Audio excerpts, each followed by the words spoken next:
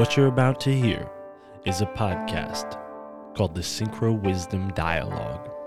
Today's guest prefers to remain anonymous, as you may have noticed from the episode title. John Doe is not his real name. Today's guest escaped a cult-like family environment and found a new lease on life by following his intuition and trusting the synchronicities that arrived when he finally took his steps towards emotional, mental, physical, and spiritual freedom. The Synchro Wisdom Dialogue is a podcast that I do for supporters only. You can find every single episode on Patreon, and if you go to our Ko-Fi store or the Linktree link in the description, you can find yourself as a guest right here on the Synchro Wisdom Dialogue. This episode was so impactful that I decided it would make its way to the main feed here right now as you're listening. So enjoy this conversation with John Doe and consider supporting the My Family Thinks I'm Crazy podcast on Patreon, and you'll get access to every episode of the Synchro Wisdom Dialogue, along with all of the hundreds of bonus episodes I've done over the past 2 years, from Illuminati Confirmed to The Scene and everything else in between.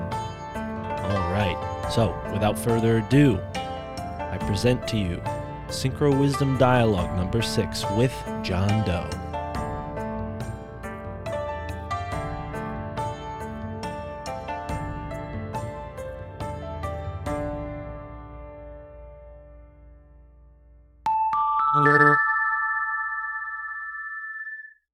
Let's get right into it, brother. Welcome to the Synchro Wisdom Dialogue. You know who I am. I don't know who you are. Please tell us a little bit about yourself. Sounds good. So I don't know who's responsible for it, but I think whoever came up with the idea of putting autism on the spectrum instead of just saying you are or you're not was really smart in doing that, and that it should apply maybe to more types of mental health, because the idea of the spectrum, you're not saying in or out, and you're classifying things in terms of a scale more so. And I actually worked with some people diagnosed bipolar, and there's like different levels to their bipolar behavior. You're around someone that goes into modes of depression, they might not be diagnosed as that. It really seems like the diagnoses are meant for the sake of prescribing medication, and so that they're legally backed for their prescribing of medication. But I think that should be applied to other things in life too. I think we get stuck in really dualistic type of thinking where it's in or out. All this to say, the easiest way to kind of describe the way that I was raised and my early life is that I grew up in a cult. And so people are like, which cult? Maybe I know of it, or I know someone that's been in it. So technically, maybe it's not classified as a cult, but I think it's a similar thing, that maybe it should be on a scale. And every organization has some level of cult-like behavior, whether it's controlling, coercing, requiring payment, sexual repression, or oppression. But if I were to put the movement that I grew up in, it might be like a 6 or 7, and maybe it tapered down over time to like a 4. But early in my childhood, it was very intense. And my parents are pastors, my cousins are pastors, and I ended up becoming a pastor myself. I was in Bible college at age 14, already taking college courses and doing like independent study. So my childhood was really odd and different. I've come to terms with that and really appreciate aspects of it, but it's definitely give and take. And there are some things that were very weird about the way that I was raised, and grew up definitely with a huge fear of hell. And I was always afraid that, like, if I do the wrong thing, I'm either going to go to hell or get demon possessed, or something terrible is going to happen. But I ended up never even dating anyone or like having a girlfriend until I was 25, and the first person I hooked up with, I married, and then ended up having kids with her, and ended up being a pastor in my parents' church, and things got really rough, like in that kind of environment. and I had trouble just being myself and didn't believe in the same things and wasn't really allowed to voice that. And things got really rough between me and my ex-wife, and she started like spreading rumors about me and like saying that I was having affairs, which I wasn't.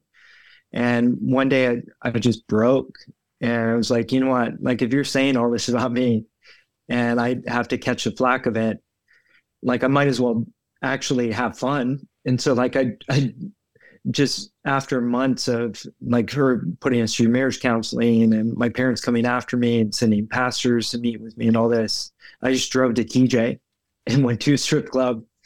And I'm sitting there having a taco.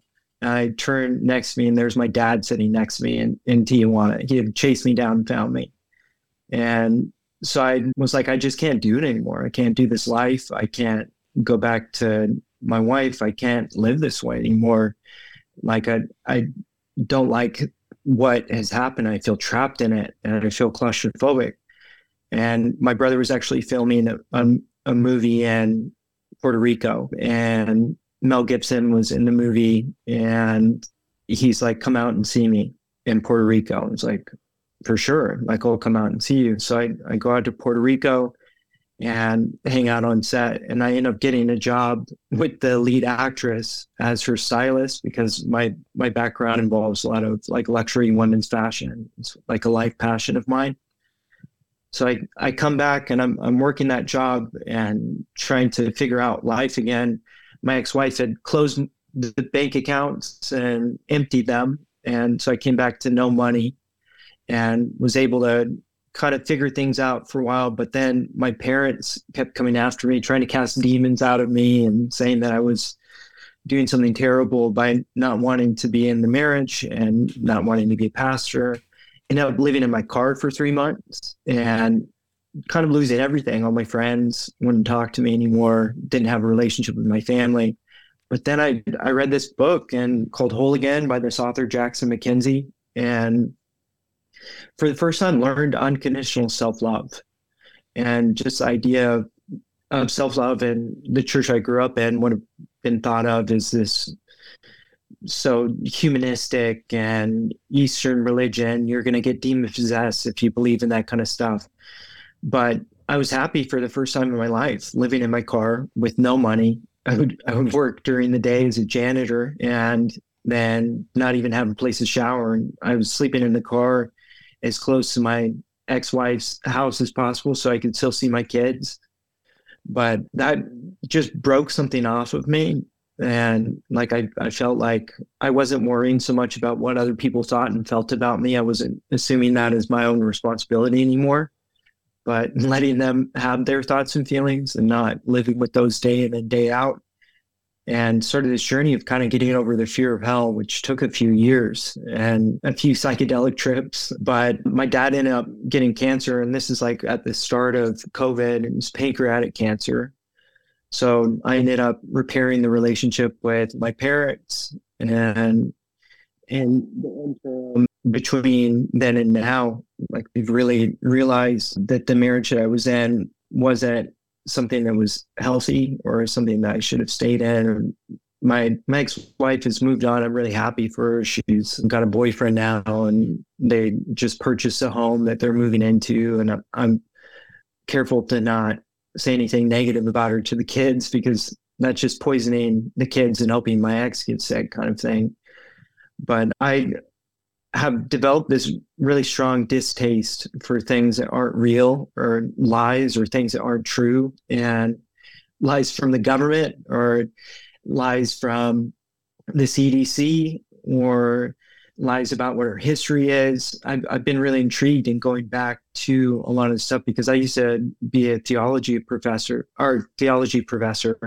and I used to teach about the Nephilim and say that, oh, that's just bad exegesis whenever someone's saying that they were like the spawn of angels and humans, like angels can't copulate with humans. But now going back to all of that and saying, what does this text actually mean? And coming across the likes of Zachariah Sitchin and coming across these ideas about the the Council of Nicaea and how really you could draw the storyline that the Roman Empire was just trying to assert political control when they canonized scripture and made it the official religion.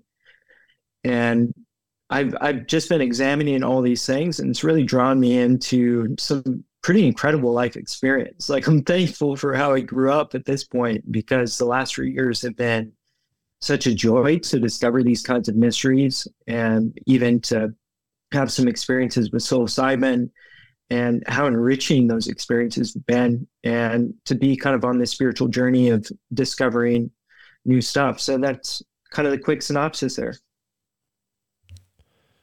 Yeah, that's quite a synopsis there. Jeez, man, I appreciate you reaching out, and I appreciate you sharing that. So, what state did you grow up in? I don't think I caught that. Where are you from? Because you went down to TJ, so I'm gonna guess you're in the Southwest, but I could be wrong. Yeah, so I'm located in San Diego. So Okay. I was born in the Northwest, born in Portland, and then was in Seattle until I was like 12. And then my parents started a church down here when I was 12, and been here off and on since then.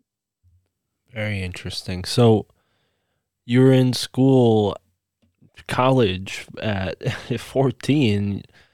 Were you mainly studying, exclusively theology? Was it restricted to that, given that it was such a, I don't know if it was an extremist sect, but you called it a cult. So I'll go ahead and take a guess that you were probably around some pretty devout people. Were you exclusively learning like things that now you would maybe consider like sort of dogmatic, or maybe like brainwashing? Like what part of your Christian like education has stuck with you, and what part of that have you discarded?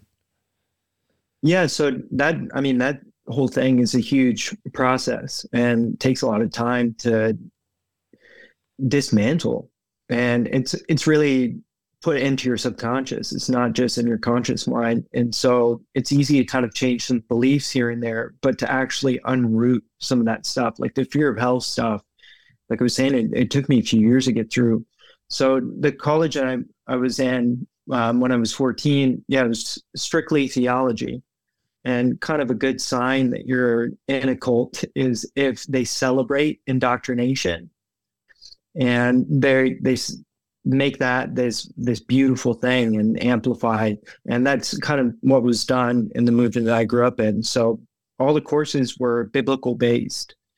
And so the course would be like Life of Christ or Old Testament survey, New Testament survey, based on books of the Bible, or there was one called Basic Doctrine, which was always their favorite class, which they went through all the core tenets of Christian doctrine and told you what to believe. It wasn't like, here's what the Bible says and here are some interpretations. It was like, no, this is what we believe and this is what you now believe.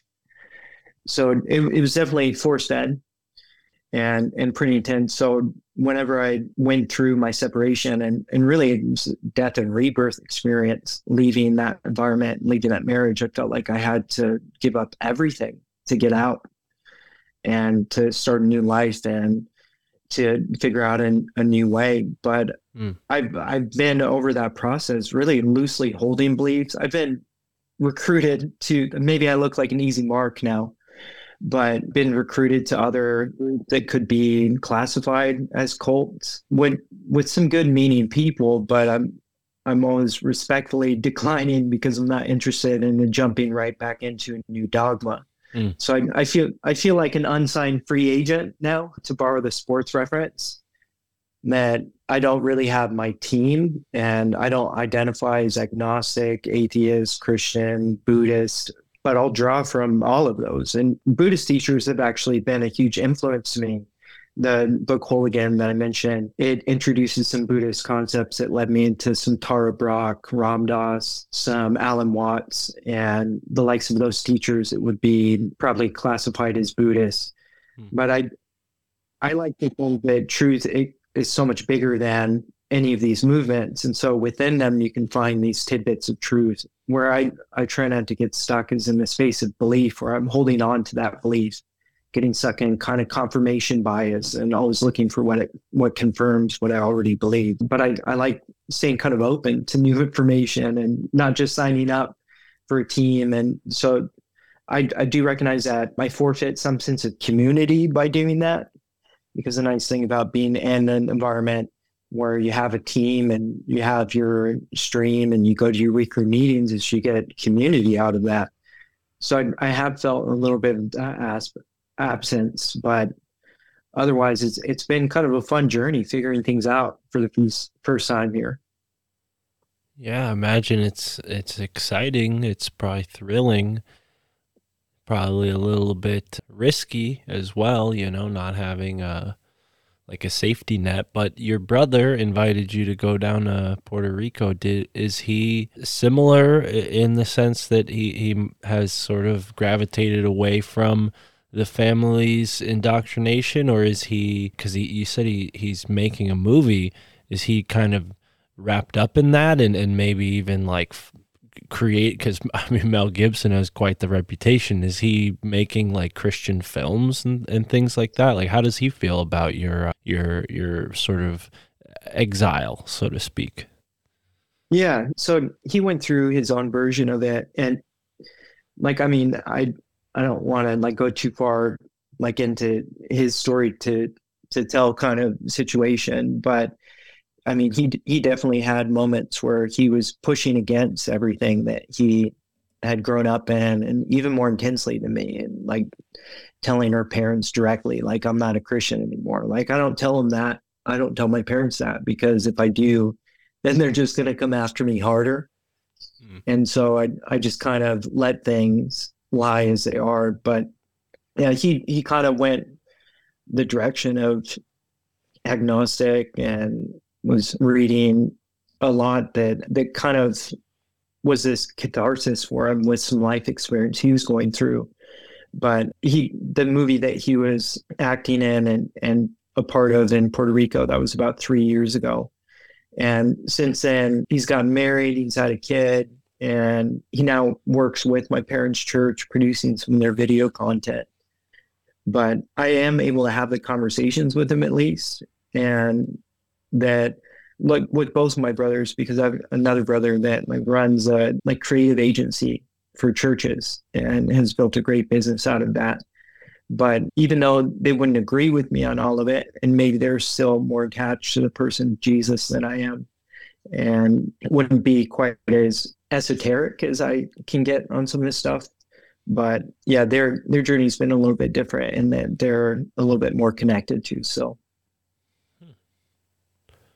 very, very fascinating. I recently have been listening to some interesting podcasts that Recluse has put together on his podcast, The Farm, about right-wing Christian groups, their connection to certain, conspiratorial events, I'll say. And then to balance that, some other podcasts about sort of more left-leaning fascism that's coming in through the establishment. It's just very interesting how both have their home in certain Christian groups. The main overlying goal being fascism, not right. One particular party's. It's just they're wearing the cloak of the Democratic Party or the Republican Party, but really they're more of a dominionist, which is this idea that God is a true governing force, and we should all live under some sort of God, sort of biblical law, God ordained the law. Theocracy, right? Yeah. Very synchronistic. I don't want to go too far down that tangent, but I mean, it seems like from your prompt, where I asked you a few pre-interview questions, that you've been interested in more of the New Age, more of the esoteric mystery school flavor of spirituality, I'll say. Because Christianity, it does border in some of these things itself. They just don't publicize it very much. There's equal esotericism within Christianity. So I'm curious, Did you get any inkling of that during your upbringing, or is this all kind of new to you? Like, are you sort of seeing this with like that perspective of like, oh, this is how the Christians interpret it? Or was it more like, all of that was sterilized from what you were learning and now it's all new and fresh? Right. So the type of Christian church that I grew up in would be probably most easily classified as charismatic. So they would have revival services. They'd have people slain in the spirit. They'd have purported healing. There's a podcast called Heaven Bent that goes into the Toronto Airport Vineyard revivals. And I actually attended those in Toronto. And I mean, people speaking in tongues, which is something Terence McKenna talks about, that actual phenomena. But they would have people that claim that gold dust was falling in the auditorium or that their fillings were turning to gold. And I listened to this podcast because I was so intrigued. I mean, it was after I'd left the environment I grew up in. And the person who's hosting the podcast went and interviewed all these people trying to figure out if any of this stuff was real, and actually couldn't find anyone that could verify some of this real stuff. Although when I was a kid, I remember being 15 and a kid came to church and we would pray for healing, and I prayed for his arm that was broken, and he went to the doctor and his arm was healed. And there was no explanation for that medically, because it was like fractured, and he had the x-rays, and he took the cast off and he was fine. And so I do have these kind of anecdotal types of situations like that it seems like we were touching on some real stuff. And something that has been interesting to me is coming across the works of people like Joe Dispenza, like his book Becoming Supernatural, where he talks about these events where he has 5 or 6 people sit in the front row, and then the rest of the auditorium focuses their energy on them, and that these people have health impact from there. And then getting into some of these kind of esoteric texts, or getting into the Hermetic texts, and this idea of like everything is vibration and mind before matter, and these concepts of mind and thought and belief being more real than the natural world we see around us, and that neurology is actually now the science on it is actually coming around to confirm some of these things, and everything that we see with our eyes is an illusion, and that there is an actual material aspect to what we think, what we believe, and the words that we use, that all of these have an impact on our surroundings. So then I start to think of these kinds of experiences that I've had in the past and wonder, were we just using some kind of universal law? And we thought it was because of a subscription to a specific deity, and maybe it is that, I don't know. And I just know a lot of what I grew up around wasn't necessarily real. So I try not to throw the baby out with the bathwater, but I think that there definitely has been some sterilization, like you were mentioning, in Christianity, and taking out a lot of the weirdness. Because I remember as a theology professor doing that myself. Someone asked about the Nephilim, and you just have a quick answer for it that kind of shuts the person down. Whereas if you look at the Dead Sea Scrolls, they were discovered in the 1940s, and then they weren't actually released to the public until the 90s. And so there was this long period where they didn't even release the scrolls to the public. Why weren't they doing that? And who oversaw the Dead Sea Scrolls and was holding the power to it? Well, the Vatican was. And then you have the likes of John Mark Allegro, who was one of the people there actually interpreting the Dead Sea Scrolls. And then he writes his book, The Sacred Mushroom and the Cross, and says that Christianity was a psychedelic cult based on fertility. And the Nephilim, psychedelics, and then you have all of these books that didn't make it into the biblical canon because of, again, the Vatican and Roman rule that said, oh, we don't need the book of Enoch. We don't need the book of Giants. We don't need the book of Judas. We don't want any of these. Let's leave these ones out. And it seems like what they were trying to do is take away the esoteric origins of Christianity, because as much as people in Christianity will say, oh, these Eastern religions, like you're going to mess with some weird spiritual stuff.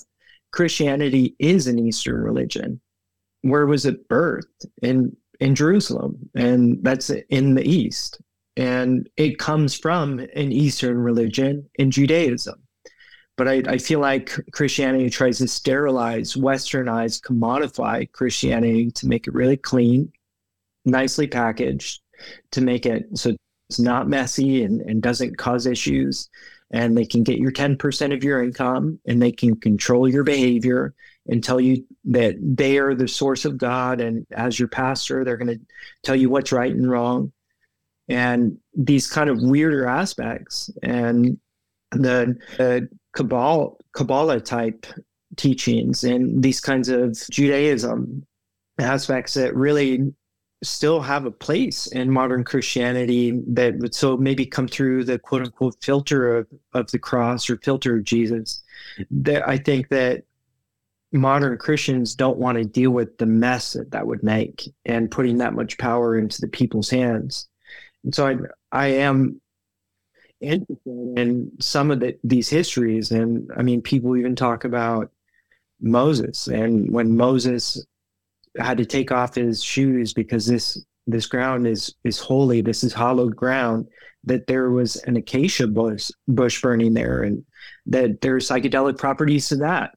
And then what was really going on with the Ark of the Covenant?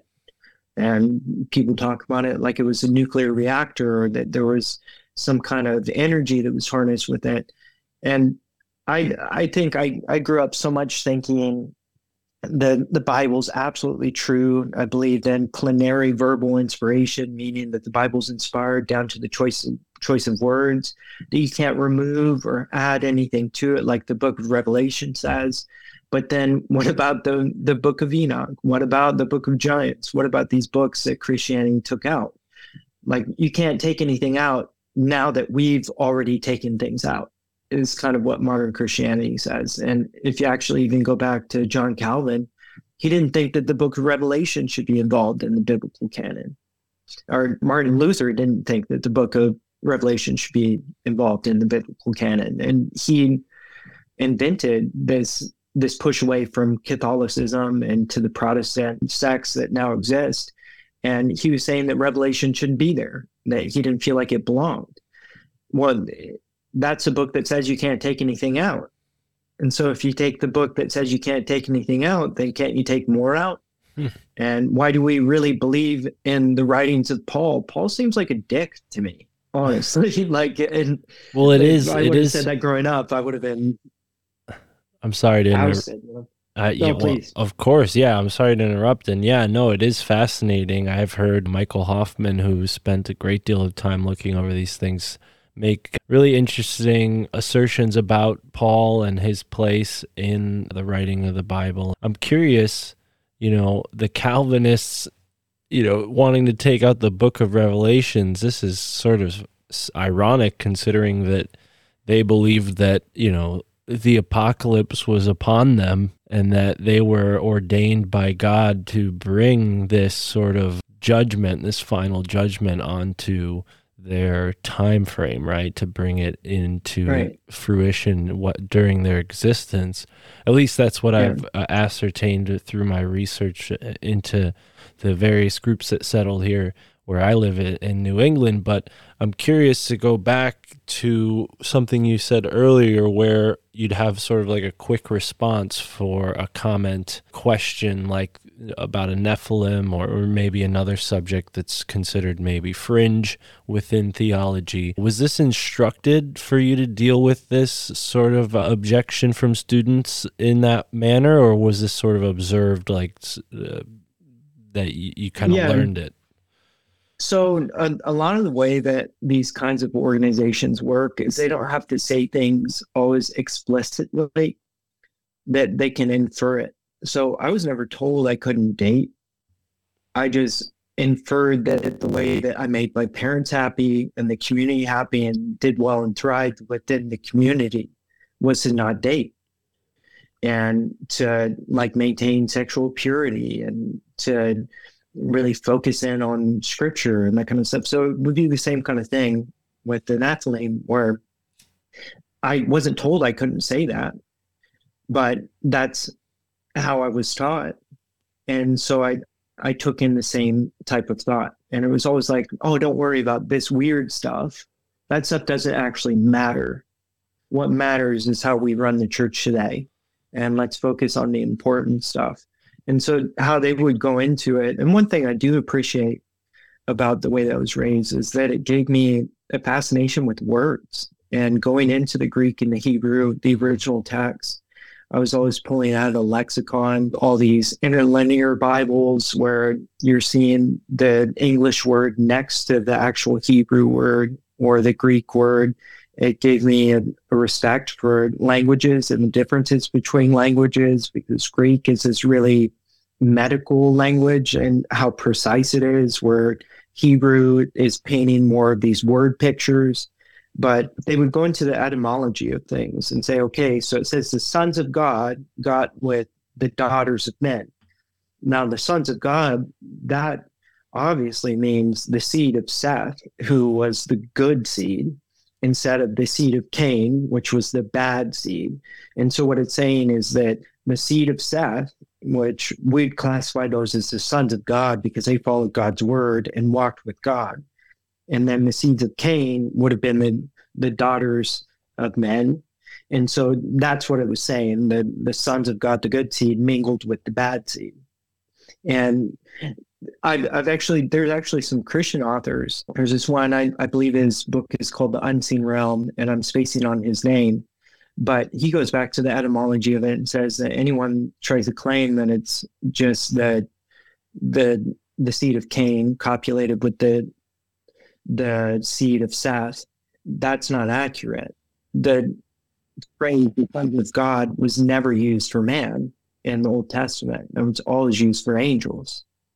And so clearly, if you're going to follow the biblical precedents, then you would come to the conclusion that they were talking about angels or demons having sex with women, and then the children being born as giants. And so I think that there are some open-minded Christians out there, but the way that I was raised was to say, oh, that's just weird stuff, and that never happened, and angels can't have sex with humans. Seems like a sort of secularization or even maybe politicization over time, right? To remove the all-encompassing understanding and kind of focus in on the moral, dogmatic components that seem to prop up immoral institutions in many different ways. But I gotta say, you made the intention of attempting to enter the pod space, and I'm already considering making this a main episode, if that says anything about you as a podcaster. You're very well spoken, your story is incredibly interesting, and you seem to have a very well-rounded body of understanding from your many experiences. I don't know how much time you've spent since you sort of, we'll call it your exile, but I do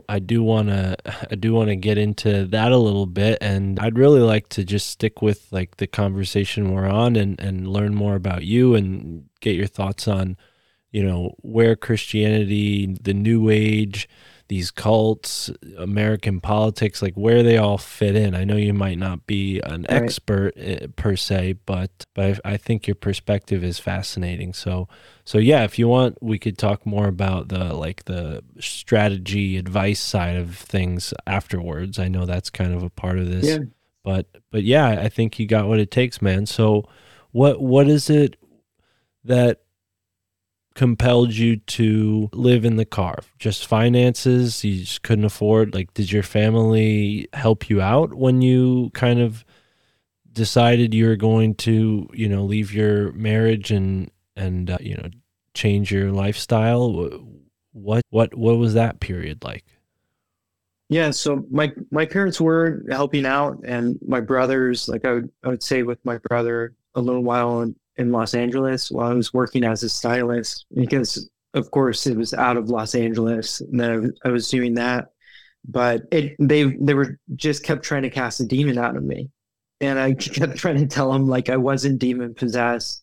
They'd be speaking in tongues really loud outside of my door. Like one time, I left the house after having like a verbal spat with them. I came back kind of early, and I noticed that my doorknob was like wet and it was oily. And then the first thing I did was reach to the top of my door to check if that was oily too, and it was. I went in my room and it found like in all the corners and all over the room that they had anointed it with oil, and found out that there was like a bunch of pastors that came over from the church and went into my room and anointed it with oil and were trying to almost perform an exorcism on my room. And at that point, I didn't want to be around that anymore. I didn't want to be around that kind of constant pressure. I was under constant stress about it. And so I just left. I just got in my car. I didn't have anywhere else to go. And so I just moved all my stuff into my car and I left. Wow. So did you stay in California, or did you decide you were going to travel?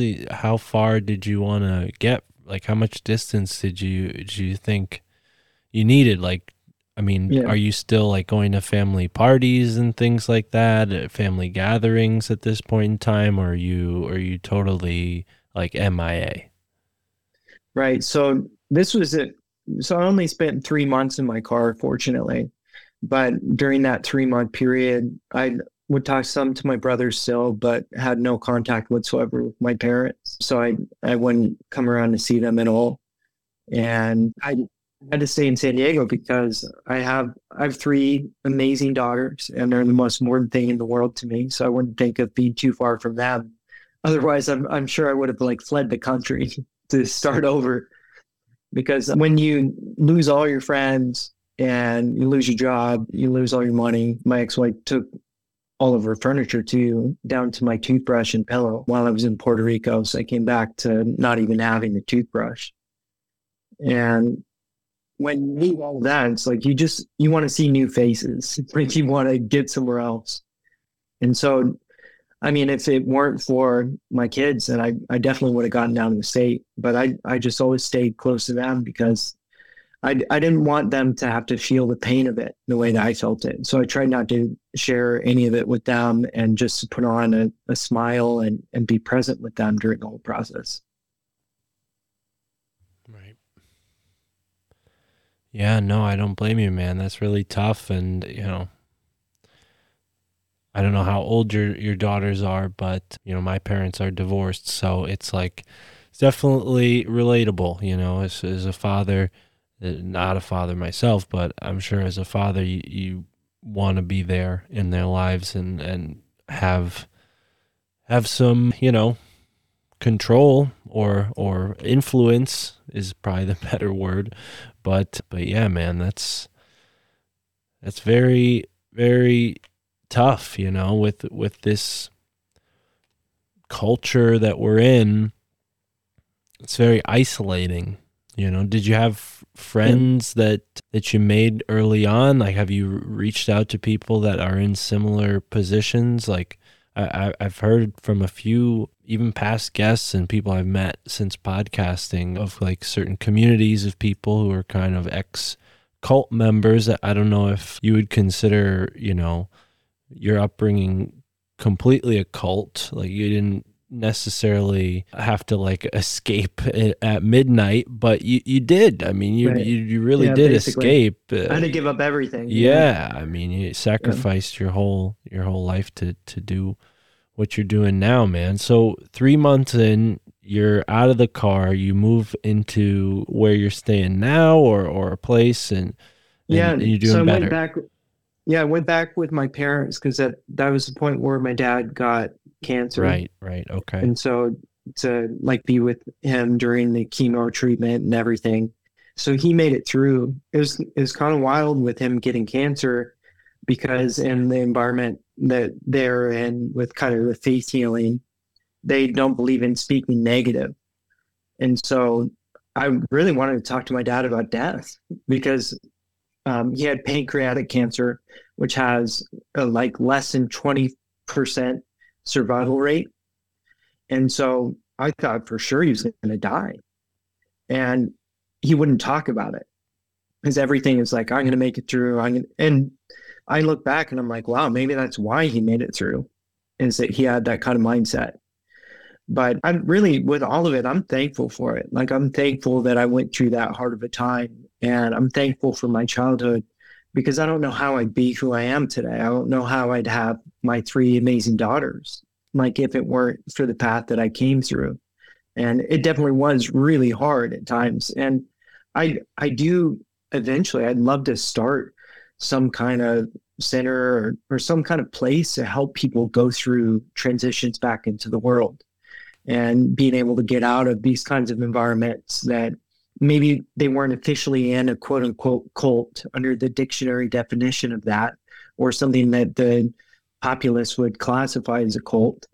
But some of those things, they get so buried in your subconscious that it takes a lot of time and a lot of energy and a lot of help. I ended up getting into a study program with a counselor. I couldn't afford her rate. And they were doing this study program out of Japan, and I qualified for it. And it just happened to be the type of therapy that was talked about in that book, Whole Again, by Jackson McKenzie, and which is like somatic therapy, dealing with your emotions, locating them in your body. And going through that therapy, I don't know how I would have done it without that. The kinds of things that happened in my life while I was in that therapy. And at the same time, I'm reading the Joe Dispenza stuff, and I'm living with my parents. My dad has cancer. Things are so weird. We're not fully like past our beef. And Joe Dispenza is talking about manifesting things. So I write on my mirror, 3-bedroom, 2.5 bath, open concept, updated kitchen, cute bathroom, enclosed backyard so the kids don't get out, 3-car garage. And I'm writing this kind of house that I'm wanting to live in. Within 3 months, I was in that kind of house, and the rent was more than my income. And there was no reason why I should have been able to be there, but the company I was working with just decided to pay my rent. And here I am living in this beautiful home all of a sudden, and wondering how this even happened. Like, how I was able to manifest this. And I ended up living there for a year. Toward the end of the year there, I began to feel that they weren't going to be open to renewing the lease and continuing to make that payment. And I ended up having a psilocybin experience where I took 7 grams, because I'm listening to Terrence McKenna and Graham Hancock, and they're talking about a heroic dose. And I'm thinking, I got to do a heroic dose and go through some of this stuff. And on that experience, which is a whole long story, but I really experienced everything that I was going to go through in the next few months, where I ended up losing the house and ended up losing my job too. But in the process, I had already experienced it on the mushroom. Like, it had already given me the preparation for that. And so I got through. It didn't crush me. It didn't make me fall apart or like go back to zero. I was able to find a living situation with my brother and his wife, which wasn't the most ideal to me, but it also brought up, like, maybe part of the reason that I ended up losing that space I hope so much for is that I really feared that I was going to lose it. And I got over the fear of hell, which was so embedded in me, that when I was leaving that cult-like environment, I was having hallucinations. And I was seeing things, like, and this is not on psilocybin, this is sober. And I was seeing things. But I, over the course of 3 years and through all the therapy, got through that. But I realized that there are all these other layers of that fear that I have inside me. Fear that I can't accomplish, fear that I'm not a self-starter, like I can't start a podcast, like everything else that I've started, like, hasn't really worked out. And maybe I'm just not good at doing something on my own, and I'm not good at self-promotion, all these disqualifying kinds of phrases that I'm using internally. And those thoughts, maybe they are creating my reality. And maybe the fear that I had that I was going to lose my space is why I lost my space. But I'm in a space now that Like I have a space for my kids. My kids are loving it. They love living with their cousin and their aunt and their uncle. And I, as I left that old job, I got let go. Like just one day I got handed a letter from someone new, and my best friend was the CEO of the company. He didn't even tell me he was letting me go. Just the news hire came in and handed me a letter saying it was done. But I was driving home thinking I'm free. Like I'm free. I'm not locked down to this desk anymore. I'm not locked down to this job that I don't really feel fulfilled and like I'm chasing my passion. And I have to confront the fear that I'm going to lose what I have, the fear that I can't accomplish, that I can't move forward, that I can't self start, that I can't self promote. As long as I'm afraid, I'm going to be self sabotaging and I'm going to create that kind of reality in my life. And so I decided to snap out of that. I ended up actually reading Bob Frizzell's book. Nothing in this book is true, but it's exactly how things are. And I read it at the perfect timing because I'm so intrigued by the UFO stuff, but then it gets into sacred geometry. And I'm like, okay, you tricked me into reading this with all the UFO stuff, but I'll read through it. And then it goes into somatic stuff. And I'm thinking, wow, like this is how my journey went. Like I had to go through this getting in touch with your body kind of stuff before I could actually heal. And it goes into healing your parental relationship. And these kinds of concepts ended up being really transformative for me and getting me back on track and realizing that I still had more of this fear to overcome. And so I'm going through and trying to manifest this stuff. I wake up and there's $11,000 in my bank account that I had some commissions that came through that I didn't know I even had as deals coming through from the job that I just got let go of. And they still paid me out 11 grand. And so I'm realizing, oh, I don't have to go get a job right now. I can actually think instead of fearfully, I got to go get a job right away. Like I got to provide for my kids. Like I got to make sure that I can pay rent. Like I can't believe all of this is happening to me. Instead of telling that story that all these bad things are happening to me, being afraid that more bad things are going to happen to me, I started thinking, what if good things are happening to me? What do I actually want to do? What's the life that I actually want to live? How can I create that internally in my mind? How can I think on that? How can I feel into that? How can I be in full belief that these kinds of things are going to come to me in such a way that my actions line up too? And I start to make progress toward it. And maybe I fail along the way. Maybe I try to make a podcast and it's complete horseshit. Like who knows? But I have to try. Otherwise, nothing's going to happen. So I have this buffer and then another check comes through and I'm like, wow, like I guess now I got to go buy equipment and give this a shot. And this was all very recently, I imagine. Otherwise, you're procrastinating because you sound well equipped mentally. Yeah. Yeah, it's over the last month. And so where I'm at right now is just purchasing equipment. I've been talking to a friend who's like an audio engineer. And that's when I booked this session with you, is because I figured, let me get some good advice and figure out the best route to go into it. But yeah, I hear you. Like I do plan to get moving and move forward on it. But it's been a little less than a month. Well, that's wonderful, man. Yeah. You mentioned Bob Frizzell, who's recently been on my show, and mystically I found his book while I was on a sort of exile of my own in 2020, sort of coming to grips with the fact that I was 27 years old and still living with my parents who had never really, fulfilled at least my expectations for a foundation to become what I wanted to be. So very much the onus has been on me, and being a sort of procrastinating slacker for many years, I can relate to your feeling of delay, and that's so cool that this synchronistically sort of aligned for you, the finances to do so. And then you obviously have an audio engineer friend who can give you the word on what to get and what to not get. I think there's no reason why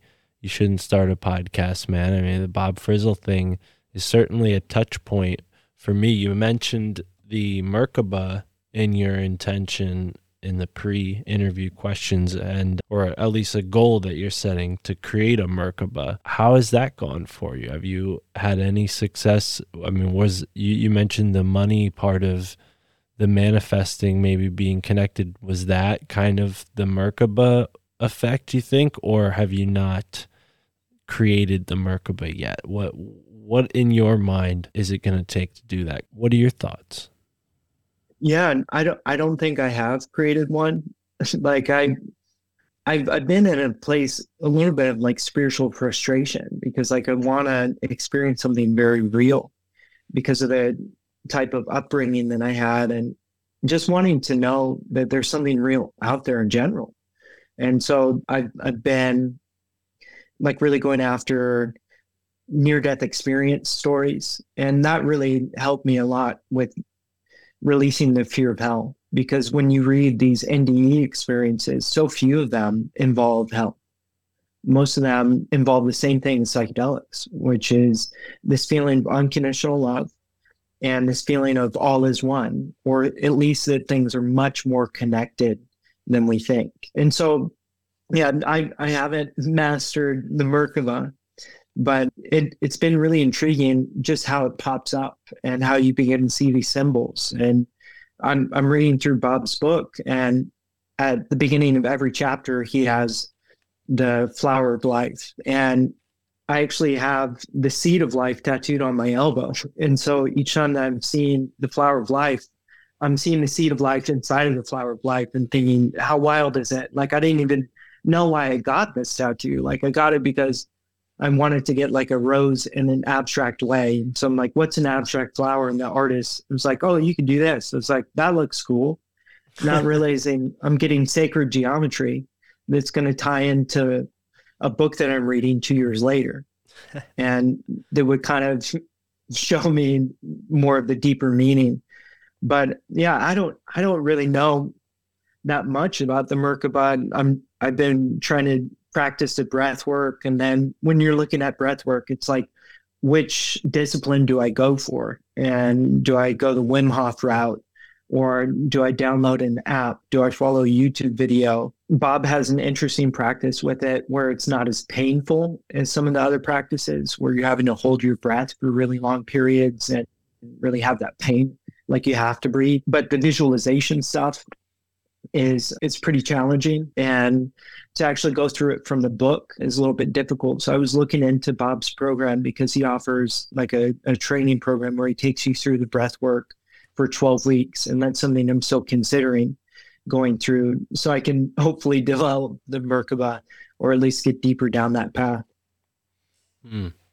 Yeah, I think wrestling in high school sort of did that for me, pushed me to to the brink of being able to breathe. And funny enough, I was learning a lot about this kind of stuff at that age. I didn't have the understanding I do now, but definitely dipping my toes in the water. And, you know, one thing that I was sort of reconciling when I was that age was hell and this idea that there's some sort of eternal damnation. Because when you grow up East Coast Catholic, there's sort of this inference, you know, that you're given that the certain road in life can lead you to ruin, so to speak. Right. And you know, when you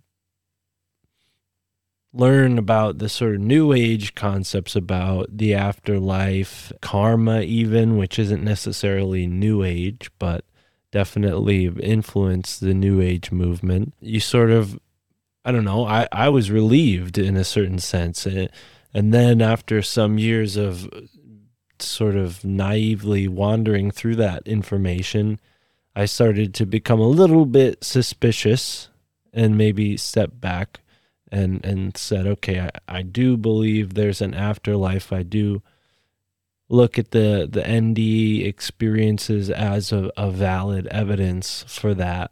But there's some things within the New Age movement that I've grown suspicious of, you know, and that Right. that's hard to reconcile. And I think, like, you know, one of the things that people talk about is this like lower dimensional entity, right? These beings that are below us somehow, and that, maybe I'm speaking from my sort of speculative opinion, like this is what I've come to believe about this, is like there are beings who maybe were human at some point, who through dastardly deeds reincarnated to a lower plane of existence as a ghost who's maybe like trapped for some time and unable to come back and to live a human life. I mean, it's sort of an Eastern concept, right? It's sort of wheel of reincarnation, and you sort of reincarnate into something greater or worse depending on your morals and actions in this lifetime.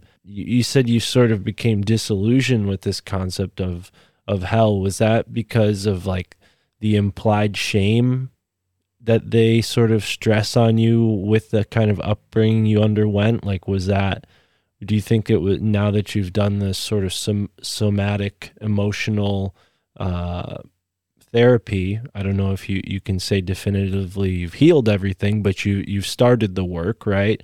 Do you think that fear of hell was really more of like an emotion that you were sort of plagued with, like this shame possibly for things that you've done that are perfectly normal, that every modern American teen probably does, that people who grew up in sort of or really strict sort of environments, they build up this tremendous amount of shame. Do you think that hell was kind of like the touch point for those feelings? Like it was a word that sort of people would use in conjunction with those feelings, and that kind of built up over time? I mean, shame definitely was a big theme and was really intense in the environment I grew up in. But I mean, like if I told you that I was going to torture you, you'd be scared. If I told you I was going to torture you for a month, you'd be more concerned. If I told you a year, you'd be thinking, like, how can I handle that? That's a very long time. If I told you you're going to be tortured forever without end, like you're not going to die, I'm just going to keep torturing you. That is very intense. And if you really believe that, you believe it totally and completely, that that's a possibility, then you can control someone and tell them to do whatever you want to get out of that. And when I hear stories about people on their deathbed, because we used to tell them in sermons where it'd be like this person was on their deathbed, and before they died, they prayed and they gave their life to Jesus, and they got out of hell.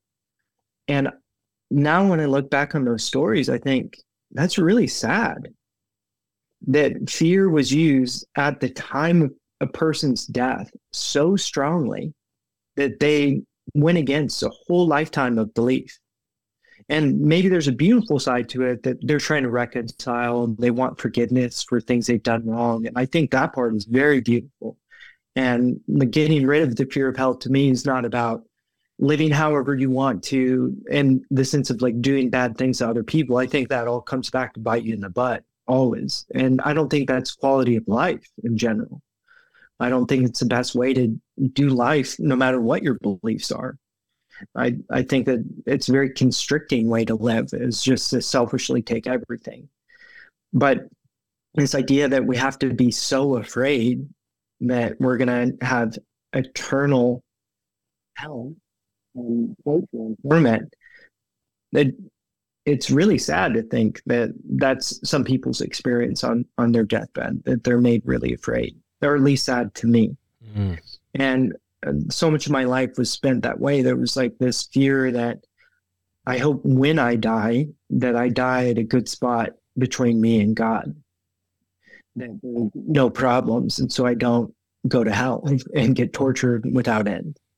And so it was just direct fear, like debilitating fear, like that. I had panic attacks, and I would go through stretches of my life where I was super depressed and couldn't function. And it limited my my belief system to what I was told by the organization and by what their interpretation of scripture was. Because if I didn't believe that stuff and I didn't believe with my heart and confess with my mouth, that I could possibly be tortured forever. Yeah, no, that's a whole nother perspective. I mean, I don't know, growing up in with public school and television and even the internet at certain periods in my life, like when I was hit with the concept of hell, it was sort of easy to, rationalize it away given the, amount of secular information I was exposed to. But yeah, I can imagine if you're growing up with that as a reality, that there's a sort of community consensus towards, wow, yeah, that's a whole nother thing. I mean, here in the East Coast, Catholicism is sort of like, they'll shame you for your bad deeds, but it almost feels like a car wash in the sense that, like, Yeah. they're like, yeah, we all know cars get dirty. Just come on and get a car wash, like, Yeah. Do your confession. Yeah. yeah, it Yeah. feels really like sort of commercialized almost to a certain extent. I mean, literally commercialized. There's a basket that goes around the during the church service. So, Right. there's a financial incentive for sure. But yeah, it's interesting to think, maybe these are vestiges of a more ancient pantheon of ideas that would be more similar to maybe some of the Eastern concepts that haven't been bogged down by political conflicts as much. I mean, we can't say that 100% absolutely, but in certain cases, there are examples of cultures where they've concurrently lived in a peaceful, unaltered environment and have these sort of mythologies that seem to be across the world. And then we get to the Fertile Crescent, the cradle of civilization, as we're told, and there is a lot of war, there's a lot of strife, there's a lot of division, there's a lot of, okay, I'm the official prophet, no, he's the official prophet, no, we're the official, like this sort of, butting of heads. And I'm sure the same has gone on in every culture to a large degree, Mhm. but at least in the Christian culture that I've examined, it seems like a lot of the things that are ceremonialized are like watered down versions of things that maybe have more potency in other cultures. Things like divination, things like the use of psychedelics or dance or other forms of ritual. Whereas, that's my experience as like a sort of East Coast colonial Catholic, but people who are living maybe out in the Wild West like you, or Midwest or the South, have a very different experience of Christianity. But, when it comes to near-death experiences and the afterlife, like what are you sort of gravitating towards these days? I mean, obviously hell is not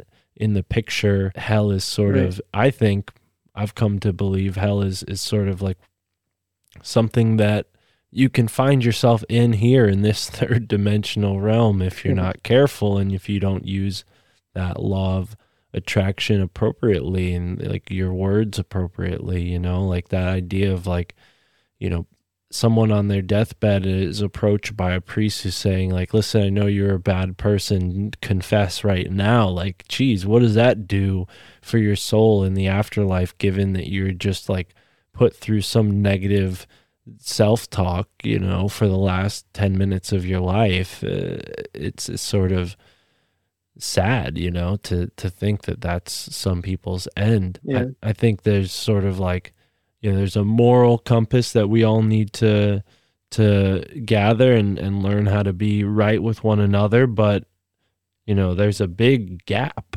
in our philosophies when it comes to how we treat ourselves, like we've people have spent a lot of time thinking about how to treat others, but treating ourselves mentally, emotionally, that seems to be more of the focus with the new age, with the holistic approach to these subjects. So I kind of just rambled away from my question I asked you a minute ago, but what are your thoughts on near-death experiences in the afterlife now that you've sort of gone 180, so to speak? Yeah, and I actually had a near-death experience when I was 14 where I Wow. hit my head and I died. And I was skateboarding and like I ollied like a four stair and landed it, but then there was a curve after and I fell, hit my head, had a seizure, threw up on myself, and like I was out. I didn't remember anything besides like approaching the stair and then waking up on a stretcher in someone's garage. But my parents like sent out a prayer chain to hundreds of people that went out maybe to thousands of people. And for years, I was meeting people that said they were praying for me, like strangers I didn't even know.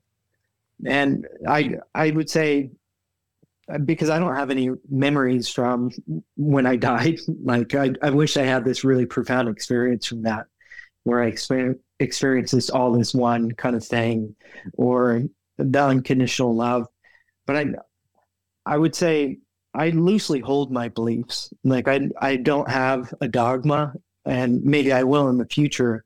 But for right now in the season I'm in, loosely holding beliefs has served me, and not getting stuck in these heuristics or biases that state you're going to hunt out what you already believe and you're going to reject information that's new, even if it's valid, based on what you already believe.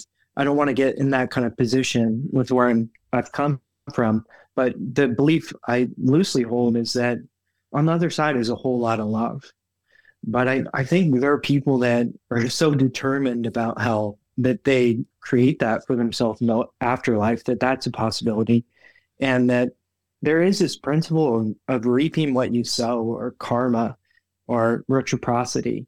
And what you put out into the world, it does come back to you. And whatever you're sowing, you do see the fruit of that.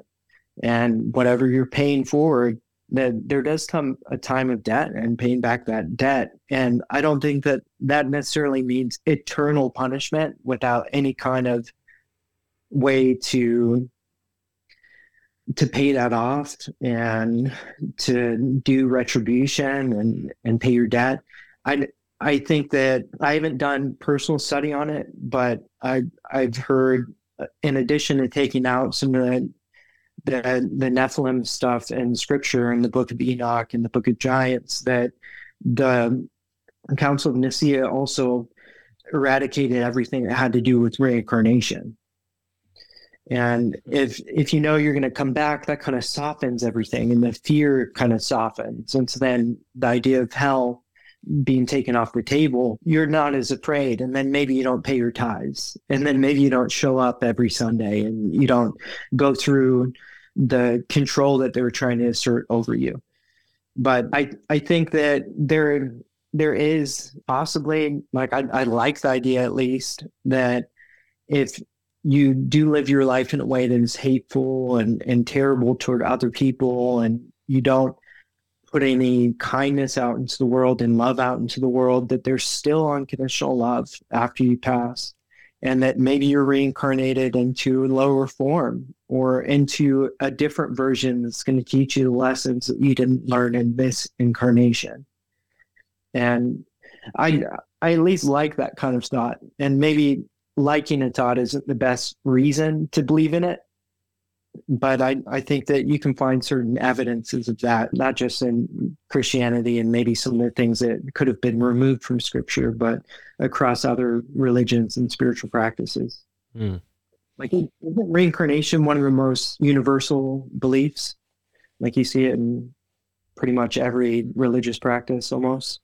Yeah, no, it's definitely something that passes the cultural sort of universal, whole, like, I think one of the determining factors for that would be like indigenous cultures, right? If a culture has not had, foreseeable contact with the rest of the world, then it's fair to say that it's a universal concept if it exists within that type of culture. And yeah, definitely things like collective dreams, divination, near-death experiences, and reincarnation are all sort of these universal concepts that we see communicated in indigenous cultures, Eastern cultures, African cultures, Middle Eastern. The whole runs the whole gamut. Right. One of the weird books that actually inspired so much of my spiritual journey is The Inner Game of Tennis by Timothy Galloway, which is a book about tennis and about sports psychology. Okay. Pete Carroll's had Timothy Galloway to speak to the Seahawks, and Steve Kerr had him to speak to the Warriors. And a lot of teams will bring men to help the player that is kind of getting stuck in their head or having issues. But he talks about like this way of approaching games and sports and the sense of playfulness and not getting so concerned with each time you miss or getting so excited about every time you make, because those become this distraction to you. And if you're trying so hard to be perfect, then sometimes you're more concerned with protecting that perfection than you are just doing well and enjoying yourself. And you get locked up. And every time you get in your head in tennis, and you lose the fluidity that really makes you good at that sport. And I think that when we get out of flow in life, often it's that we're beating ourselves up about the mistakes, or maybe we're telling ourselves that the ref isn't fair and we're the victim and that we don't have any kind of autonomy or power. And I like this idea because, of course, afterlife and what happens to us after we die ties into what we were before we were here and what brought us into being and how the universe came to be. And I like this idea that before anything was created, we were all one, and that there was this all oneness. I at least like this idea, and that we kind of said to ourselves, let's make a game. Let's make a stage. Let's make a way to play out this kind of experience that's different than this all oneness. Let's become separate. And that one part of us said, well, I want to be the hero. I want to save the day. And another part of us realized, well, if you're going to be the hero, you need a villain, and I'll be the villain.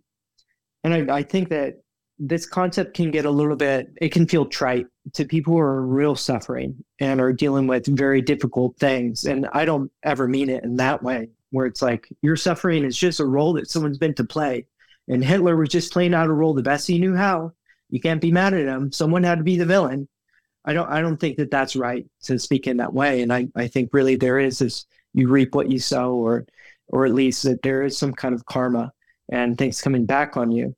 But if you see like your parents, for instance, as playing out a role, and if you think even, what if I chose my parents? If you think in that way, then you start to think, well, why would I choose them? Why would I choose parents that raised me in this super dogmatic, shaming, fear of hell kind of environment? Why would I choose parents that instead of having the regular high school experience, I had this really weird high school experience where I was doing independent study? And I was in a Bible college most days. Like I that was stolen from me, the regular high school experience. And it was really a lot of difficult days for me at that age. But maybe that's part of what made me who I am today. And there's parts of that I can be thankful for. And maybe my parents are the only ones that could make me who I am today. And maybe I chose them, and maybe I chose them for a reason. And that kind of thinking, whether or not it's true, it's very life-giving, and it introduces a sense of autonomy and gives you back your power. And you sort of realize, well, maybe it's true, maybe it's not, but there's some incredible things that I have to work on because of that. And then you begin to confront your own shadow, and instead of blaming and you're the victim of your life circumstance, you're the author of your life circumstance. And there's a sense of purpose behind it. Well said, man. Yeah, I agree. I think you're well on your way to inspiring many people. I mean, geez, you're inspiring me over here. And we set this up as a dialogue. The intention of this show isn't for me to be some kind of guru. It's for us to have these two-way conversations, and yeah, I'm a little bit at a loss for words because yeah, man, it's powerful. It's powerful what you've experienced, what you've overcome, and how you've transmuted it to, and hopefully be able to spread this. I know this is just my show we're talking about. Still small number of people listen to it, but I'm sure you're not alone in that experience, and there is a community of people out there who can relate more deeply. But I'll say you're part of this community, the podcasting community. Here's your day. I'm wondering, when it comes to next steps for you, you mentioned the Merkaba, you mentioned moving past long-held fears. You said you've seen things, but you said in your goals that you wanted to see spiritual things. What do you mean by that? Have we covered that already? Can you elaborate on that further? Yeah, I never know about that desire because,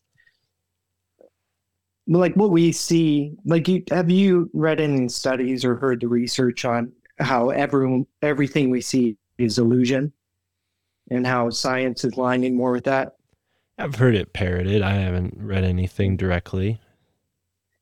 But this idea that like seeing is believing, or Mm. like this kind of Thomas kind of attitude, to take it back to scripture again, I guess, like show me and then I'll believe it. I don't want to be too much in that mindset. But I mean, you go back to some of these like people that we revere spiritually, and they usually have these profound visual experiences. And that's just something that I've desired, and I've tried to be more open about, even to myself, because I think there are certain times that we kind of diminish our own desires, and we don't even want to admit them to ourselves, because what if we don't get what we want? Or what if what we want is wrong somehow, or not really what we should be focused on? But I've been admitting that more to myself, that I want to, in general, just experience or see or feel or something, connect to something that is bigger than me, that can relate some of this stuff that I've been learning about and reading about. And there have been these instances of these synchronicities or these manifesting of things. And even I think accessing flow state and being in that feeling is pretty akin to spiritual, even when it's in a conversation and the words are just flowing out, or creatively you're doing music or even playing a sport and you access that flow state. I think that is pretty much a spiritual state, that there is almost like a feeling of alignment with source when you do that kind of thing. But there's something in me that longs for something a little bit deeper somehow, or a little bit more profound. And so that's kind of where I begin to voice that desire. Yeah. Wow.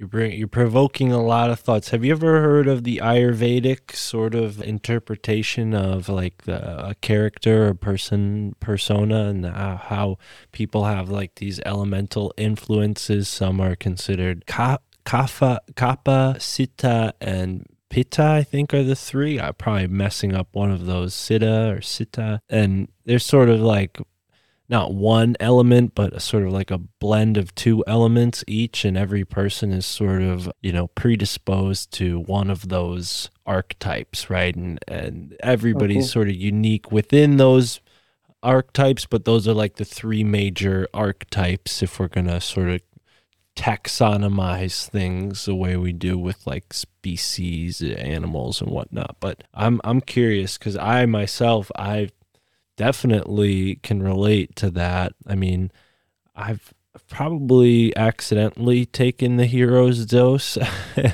So I've had some experiences through psychedelics, but I don't consider those like spiritual. I'm sure you wouldn't either, in the sense that like, what you're talking about with an adept or a devotee or somebody who's like a guru who has these like profound experience that they then like write about in a book or whatever, or tell stories about, those seem to be divine ordained, or at least they're told as such. They're those types of experiences, I doubt many people would blame or give credit to psychedelics for those, right? Because a big part of that position, at least in the social hierarchy, is that you're a sort of spiritual fountainhead, right? So you have this sort of experience, and I honestly have become a little disillusioned with that. To be very specific, I mentioned it, I alluded to it earlier,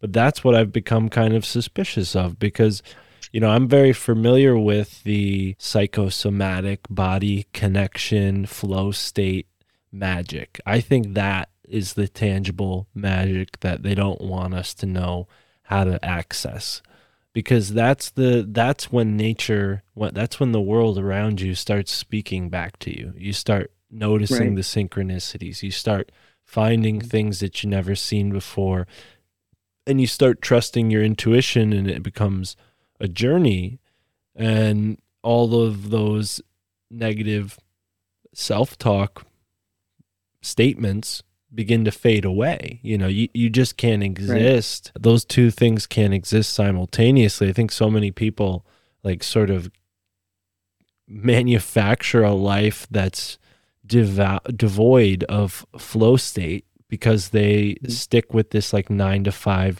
routine. And I used to think that okay, if you ditch the 9-to-5 routine, then you'll have some spiritual guru type amazing experience. You just have to stay on the mountain long enough. And maybe there is a time period, that it takes. Maybe that's all it is you got to go and be a hermit and be alone for long enough to experience that. I mean, I can't say I've done that, but as far as the, by night angel in my bedroom type experience, I think those, I've become suspicious of those. I think the truth is the magic is more in our intuition. It's in our mind-body connection. It's in our listening to our higher self's intuition and guidance. And if you want to call that an angel, maybe it's your guardian angel. I think higher self is at least more universally accepted, right? Rather than guardian angel. But that's kind of where I've come to find myself. And I've never been an athletic person. I just had a sort of aggressive streak as a kid that was tempered with martial arts. And that's where I was okay, this is not just a exercise. This is a mental, spiritual, bodily connection I'm forging here. And I think if everybody practiced martial arts, we'd have more tempered, more sane society. I agree. Well, I really think that our access to spirit is through the body, not through the mind. I don't think that the mind can ever get to spirit and to the other side, if there is another side. But I mean, the amount of paranormal and kind of odd experiences or miraculous kinds of things that happen that you hear about, there's so many of them. But I don't think that we can get there just through logic and intellect. But it does require intuition. It does require this physical intelligence.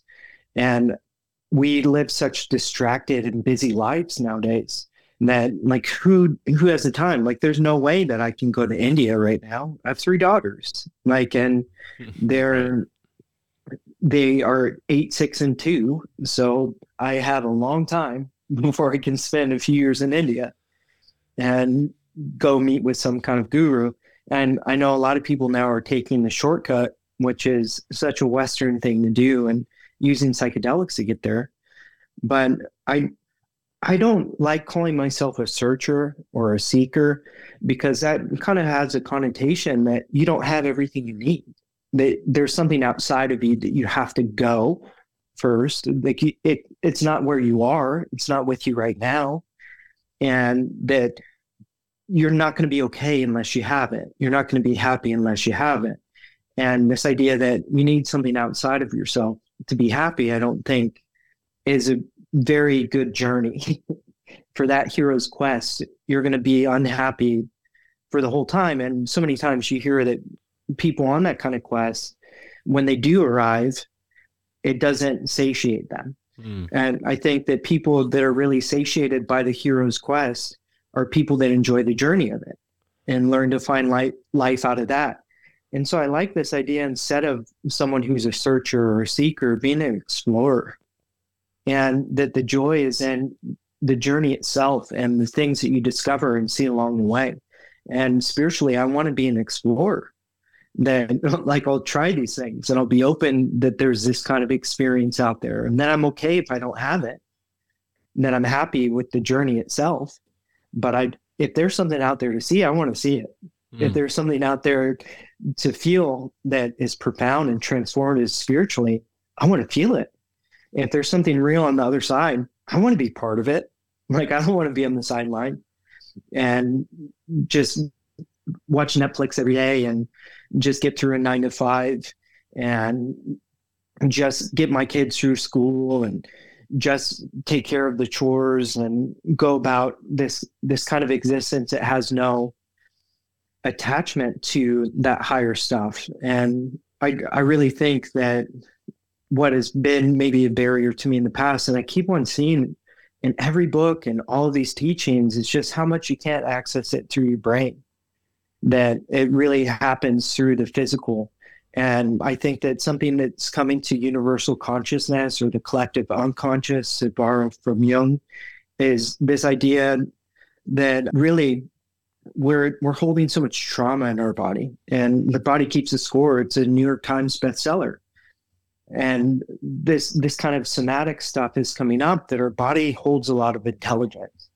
And if you go into so many of these practices, what they do is they have you do breath work. They have you fast. They have you do these things that physically bring you out of your head. And it's like you have to trick yourself to getting past your brain and your logical thinking so you can get into your body, so then you can experience something spiritual. And that's kind of the route I've been on. But I feel like there's so much trauma that I've had to unwind from the last 33 years, because I'm 36 now, and it's been a 3-year journey now for me, kind of exploring different things spiritually. But from that first 33 years, I had so much trauma to unwind. But it's like that trauma was getting in the way. And it was holding me back, maybe from a deeper spiritual experience. And maybe that's just me being intellectual again about something, that you have to get past it and it's the subconscious to experience it. But it does seem like a theme, and you can see it in Bob Frizzle's work, and you see it in Joe Dispenza's work, that they're always talking about these concepts, that there's all this stuff locked up inside of you, and that as long as you're holding on to that, you're not really going to get into that kind of spiritual zone. And I have such a heart for people in general that are going through this kind of stuff and living every day with so much baggage, and they're trying to survive. And I know for me, what happened is I got so caught in this kind of victim kind of mindset, that I didn't have autonomy and this was all happening to me. And as long as I was just a victim, I didn't have the ability to let go of that stuff and to move on from it. I had to realize, okay, I can't do anything about other people's behavior. I can't do anything about the past. What I can do something with is myself and right now. And some of those past things that come up when I went into talk therapy and I was trying to unwind them in talk therapy, I got really good at telling the story. And that's all I did, was told the story in circles and come from different angles and have these epiphanies. But the real trauma was locked up in my body. And until I learned the language of being able to express feelings in my body, being able to locate them in my body, being able to regulate them, being able to ground myself, until I learned that, I wasn't able to really let go of the fear of hell that was so deep in my subconscious. I wasn't really able to let go of some of these old beliefs and let go of some of that trauma and move on from it and take back my power until I was able to connect to it on a physical level. Wow. Well said. Remind me of this practice that you mentioned before. I called it somatic emotional healing, but there was a term, a precise term you used to describe this methodology. Yeah, so just somatic therapy in general. Okay. So there's different types of practice. I personally went through a type called AEDP, and Okay. I forget what it stands for. I always forget. It's like one of those confusing names, but it's basically slowing down, turning off your critical mind and slowing down the thoughts and not getting so stuck in your head and getting so stuck in this story Right. and telling it in different ways, but actually accessing the feelings within your body. So I feel like so many people have read The Body Keeps the Score, and I haven't read it personally. I'm sure it is a good book, but it doesn't seem like a lot of people take the practice away from it. And really, it does take time to develop the practice because I remember getting headaches through that year of therapy um, and feeling really overwhelmed and feeling very tired because it's like growing a brand new muscle. Felt like riding with your left hand or driving on the wrong side of the road or speaking in a foreign language. Like your muscles that are strong and that you're used to relying on, you can't. Like you have to access a different kind of strength within yourself and going into those feelings. It's a whole different language and a whole different practice and getting stuck in the thoughts and telling really great stories. But I noticed that I'd had like chronic muscle cramps. I'd get headaches all the time, like stress headaches, and I was stressed out and depressed constantly, and a lot of those broke just from learning these tools, these somatic tools, and being able to connect to your body. And there are a lot of really good teachers. A lot of Eastern teachers talk about this kind of thing. Even Carl Jung, he talks about some somatic practices. Tara Brach is really good. And even some Brene Brown stuff. I know she's become very popular, but her stuff on shame, she gets into some of the physical side that can be really beneficial. So there's a tons of tools out there for learning how to connect with your body and heal that stuff. Wonderful. Yeah, I didn't want to forget to ask you about that because I'm sure people might be interested in following up and taking that on themselves. This sounds like it's done good work for you, man. And yeah, I think this is a good point for us to wrap up, and maybe I could share some advice with you, and we'll keep that part for the Patreon folks and everybody listening on the My Family Thinks I'm Crazy feed. You just heard an episode of the Synchro Wisdom Dialogue that normally is for supporters only, but today it is for everyone. So thank you for being here and enjoy the moment wherever you are in the now. All right, and like I said at the beginning, folks, this was a Synchro Wisdom Dialogue. Every episode can be found on the Patreon. If you'd like to support the show, you can do so for as little as $2 a month. We also have other tiers where you get more features, more content. I'm going to try to really go through there before the end of the year and clean things up. And I'm thinking about doing a monthly Patreon Zoom party. I've done one or two in the past, not with consistency, but I've seen other podcasts do it. I've been a part of other podcasts, Patreon Zoom parties, and it's a lot of fun when there is a host and a guest. And so we're going to figure out a fun format to do that, maybe include Juan from the One-on-One podcast somehow. Him and I have worked together on a lot of bonus content over the past year, and I'm really happy to call him a friend, as well as all the other really interesting, unique, and kind, brilliant people that I've met through this podcasting field, from my podcasting peers to the many guests that I've had on the show, to you, the listeners, the supporters, the people who are in the Telegram and on the Instagram and leaving 5-star reviews on iTunes and everywhere else. I appreciate you. Can't do this without you. Synchro Wisdom Dialogue was a concept I thought of after seeing how many people would reach out to ask me about starting a podcast. And I'd like to be able to give everybody advice. I truly would, but for free, it's just not logical. It's not rational. I can't answer every email, even though I'd like to. So I decided, well, my time is valuable. I should treat it as such. And from there, I created the Synchro Wisdom Dialogue, a way for you to buy a half an hour, or 90 minutes of my time. And sometimes people who buy a half an hour, end up being so compelling that we talk for 2 hours. So, it's not necessarily limited to the time allotted that you pay for. So, people might hear that and think, oh, this guy, he's asking people to pay him to be on his podcast. That's bullshit, right?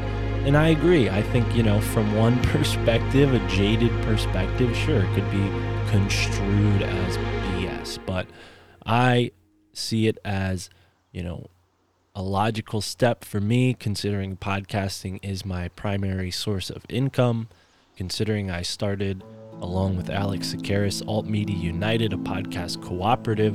I'm invested in this subject. I'm invested in the truth. I'm invested in helping others. And I can't do that for free. Otherwise, I'll be hurting myself in the long run. I got bills to pay. I got to fix my car. A lot of things going on. My old car actually got taken away from the bank not too recently. So, yeah, not very happy about that. And it's weird because I sent them multiple payments, yet the latter 2 payments didn't go through. And next thing I know, there's repo guys hunting down my car. So I haven't had the best luck in that department over the past few months. That's why the extended outros have been a little bit spurious at times. But I'd like to, focus as the weather gets colder on more content, varied content, and of course, bringing the best I can for these MFTIC main episodes, because this is the bread and butter. This is what most people listen to. Yes, I have Your Handbook for the Apocalypse and Esoteric America, but this is what mostly people listen to. So I appreciate all of you here on the My Family Thinks I'm Crazy feed. Like I said, every episode of the Synchro Wisdom Dialogue can be found on the Patreon. If you'd like to support there, you get access to 100 or more bonus episodes from the early days when I was doing stuff with various friends to when I started the scene extended episodes. There's only about 6 or 7 episodes that have this half free, half pay kind of format. And then from there's some bonus episodes that, for whatever reason didn't make their way to the main feed. Bonus episodes of Illuminati Confirmed, and now bonus Synchro Wisdom Dialogue episodes. So there's a bunch of content there. All the video episodes I've been posting on Patreon lately, as well as Rockfin. So go over there, support the show. I can't do it without you. Help me keep this podcast train on the tracks. 2 episodes or more a week, 52 weeks out of the year, 7 days a week. 360. Now I'm just listing times. So anyways, that's all we have to say for this extended outro. Thank you to everybody who supports the show wherever they do so. And I hope you had a very happy Thanksgiving. And I hope your December is very wonderful. I hope mine is as well. Let's all enjoy it together. Wherever we are in the moment, wherever we are in the now. Peace.